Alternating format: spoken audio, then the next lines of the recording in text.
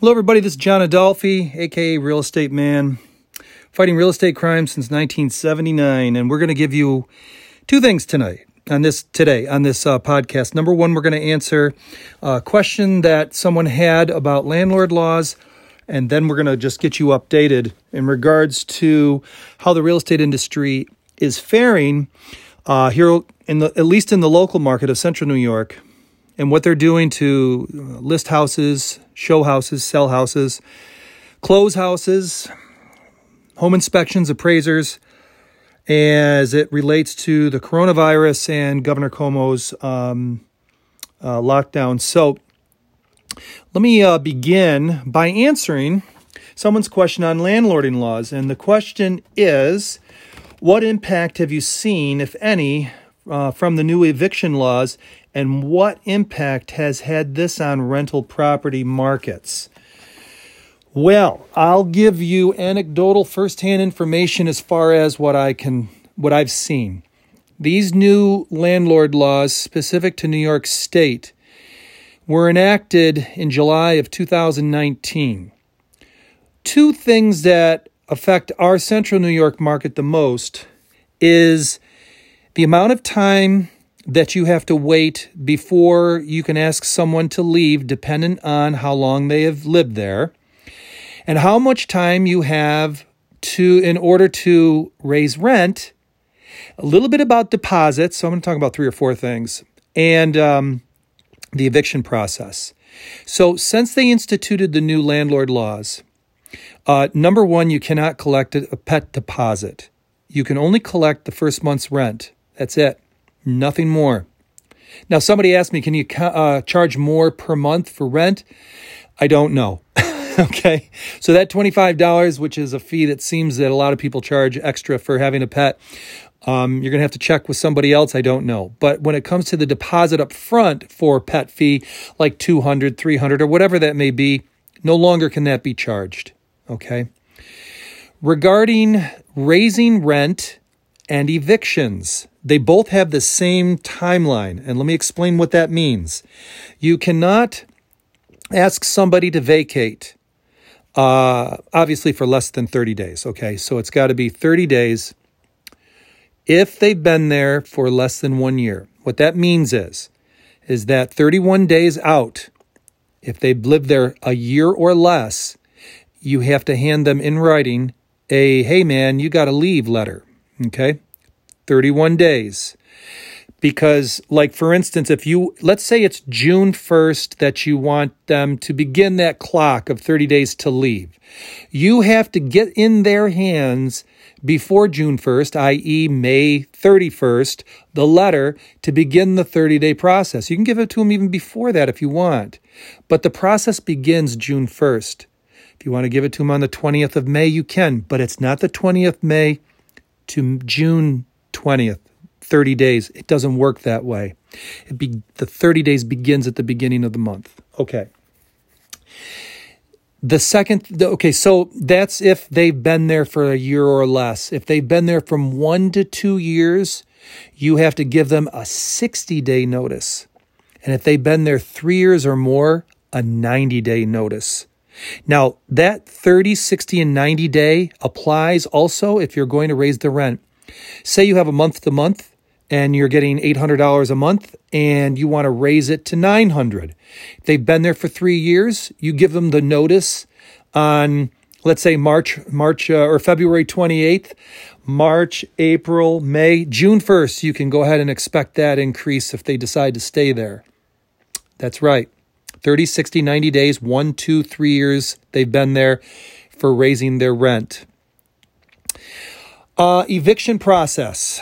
The eviction process, in my estimation, from what I've been told from a number of people that have had to go through with it, especially in the Syracuse market, they could get somebody out, depending on the situation, anywhere between 3 days to maybe a little over a month. But typically I would hear 2 weeks and they're gone. I've heard as little as 3 days.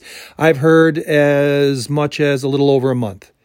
With the new landlord laws, unless you do a keys for cash, and I'll explain what that means in just a second, you can count on the process taking somewhere between, and we added it up, between the absolute minimum time, if everybody involved in the chain of command, from the sheriff and everybody that's involved in it, the attorneys and, the police, everybody that's involved in the eviction process, 45 days, approximately 45 days. That's the earliest you're going to get somebody out. And the latter part of that, 47 days. And the longest, and I'm not saying it can't go longer than this, but if everybody kind of did their job on the other end of the timing spectrum, 75 days. So 47 to 75 days is what it takes to evict. Now, if that changes at some point from this recording, and I'm recording this on April 11th, 2020, then so be it. But that's how it is right now. Keys for cash. This is kind of a cool way of getting somebody out of there and making it cost you less. And sometimes it may feel like it's going against your principle, especially if they've been a naughty tenant. And it goes something like this. Hey, if you leave by such and such a date, let's say it's 2 weeks. If you leave by 2 weeks, and not only and you leave the place broom clean, not only give you your security deposit back, but I'll give you $200 for moving expenses or $300 for moving expenses. That can be better than getting nothing for 45 days to 75 days. Do you see what I'm saying? Especially if the rent's like $800, $900, $1,000 a month. Give them something. Get them out of there. It's better in the long run. Okay. So that's a little bit about the landlording laws. Now, let's talk about what's going on with the coronavirus and how it's affected the real estate market. We're about 4 weeks into the time period when, not when the governor shut everything down, but when everything was, when his order went into effect and shut everything down except for essential. Real estate was not considered essential. The New York State Association of Realtors appealed to the governor, and so did a bunch of other different banking organizations, appraisers, and I believe the home inspectors did as well, is my guess. I don't know that for a fact, but they all got exceptions after a couple of weeks. The appraisers can now enter into a home utilizing, obviously, social distancing and whatever other precautions they make. And of course, the homeowner has some part to play in this as well too. They'll most likely vacate, and then the appraiser will go in there and do their thing. Home inspectors have been given an exception as well too. This is just recently, all right? Realtors were given an exception too. And then they still have an exception, but then they pulled in the reins a little bit just last week, and they said that, but only through virtual tours. Now, they went from really restrictive virtual tours to go ahead and show up with social distancing to then back to virtual tour, but not as strict virtual tour. And it's kind of hard to explain what that means, but I'll try. What it means is that, for instance, if it's a vacant house, I can go in with my phone and do a Skype call or a virtual, some sort of audio-visual call with iPhone. It's FaceTime with my client who's in a remote area, wherever they are. They just can't be there on the premises. And then you can go through it and personalize the tour. They can, hey, can we see over here? What's that I'm looking at? And you can answer questions. And they go through the house that way. Some people who are not allowing access, who have, 30 pictures or whatever online, people are putting offers in. I've seen this. They had 6 offers on one house. 3 of them were cash, over the asking price. It was kind of underpriced to begin with, I have to say. So they're figuring it out. They're figuring out how to do it. When they lifted the restriction for a little bit, what the realtors were doing is they were showing up at the house. The people inside were gone, and the realtor would open up the door, and then the people would go through, and then the realtor would lock the door, and the people would go their way, and the realtor would go their way, and then they would talk later on, on the phone. So now, unless your realtor does a virtual open house or a virtual tour of some sort or a video, Photos are going to be the only way that people are going to be able to see the property. What I do and have done since 2009 is a video virtual tour where I go through anywhere between 5 to 8 minutes and talk like I'm talking like right now as I go through the house, explaining what they're seeing. And I still do that with my listings to give people a sneak preview of what's going on inside. It's really cool. What's really great about video, now obviously it's filling a much greater need these days, but before this crisis happened, what was cool about video is that you get to see one thing that you can't tell through photos, and that is layout. Layout. And you can also get a better idea what the condition of a property truly is. Look, I'm not saying that somebody hasn't taken a photo in such a way to enhance the property by not showing certain things, and then you get there and go, oh, how come that huge hole in the wall wasn't in the photo? I'm not saying that people haven't deliberately done that, but photos themselves really do have a tendency, and it's not any fault of the photographer, just the nature of the beast. Photos have a tendency of showing the property in a better light. It just looks better in the photos than when you get there. And many, many, many people will attest to that very thing that, when I got there, it was terrible, but the photos made it look so good. Well, not all the time is there deception going on. Sometimes it's just plain that's the way it works with photos. But when you have photos and video, even pre-coronavirus, it's great to have both. Now more than ever, it's great to have them both because it's just so important to be able to do, some people are making decisions based on, like I said, photos alone. So video, really super important. And so that's how they're doing it. So when it comes to the vacant properties, that's kind of cool because you don't have a homeowner there. You have a bank that owns it or a government, like a HUD home, owns the property. There's nobody living there. And so there's a little bit more accessibility, let me just put it that way, for that. And there's a number of things that the realtors are doing in order to make it as easy as possible for people to be able to get inside and take a look around. So, focus, I'm not saying don't focus on owner-occupant type homes. I mean, homes where there's people in it.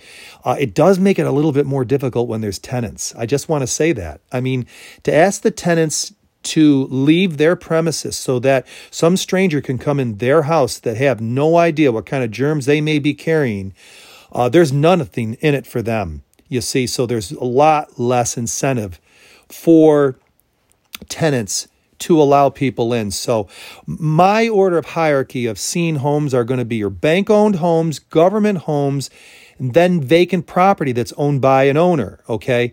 And then homes that are owned by an owner that are living in it and say they are willing to vacate and allow your realtor to go through with a video and do a video chat with you. So right now, that's the way it stands. That may be subject to change. I know President Trump is looking to possibly lift a federal, mandate or ban or whatever, April 30th, but that still remains to be seen. And New York State, of course, has its own thing going on, so we'll see what happens as we move forward here. So that's a little update on what's happening in the marketplace. And before you ask, the answer is it's yet to remains to be seen. And that question that people are asking is it affecting the market values? Remember, this shutdown has only been, we're going into our fourth week. It's only been 3 weeks. And right now it's more or less kind of paralyzed everything than it has really affected property values. That's from my perspective at this point.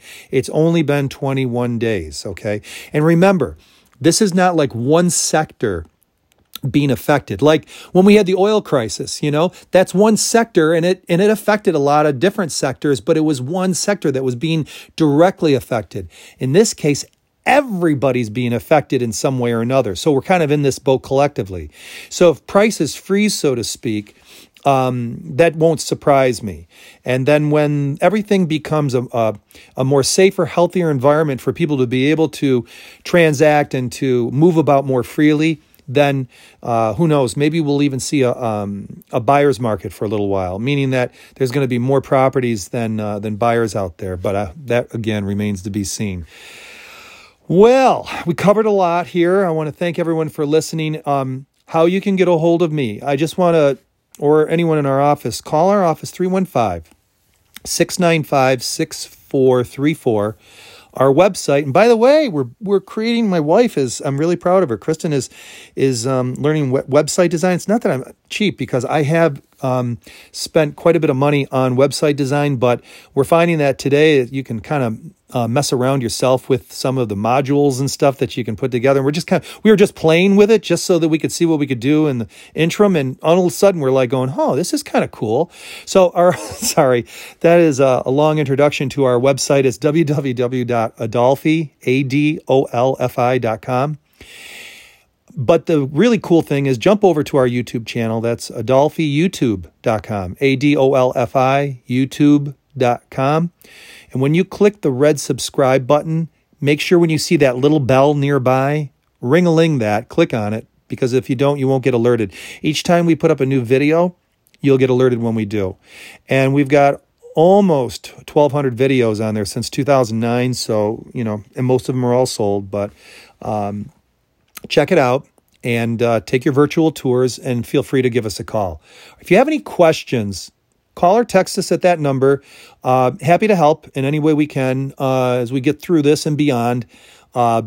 And look for upcoming episodes that will talk more about this. Well, I want to focus on listing your house during the coronavirus era that we're going through, period, or whatever. I want to talk a little bit about how you can super enhance exposure and the process of listing a house during this time period. I'll have that off in the next few days, this coming week. Again, it's April 11th, 2020, and I'm recording this in my mother-in-law's spare bedroom where there is a mountain of toilet paper. Don't anybody tell them I said that. Okay. You guys take care. Have a great day and stay safe. Okay.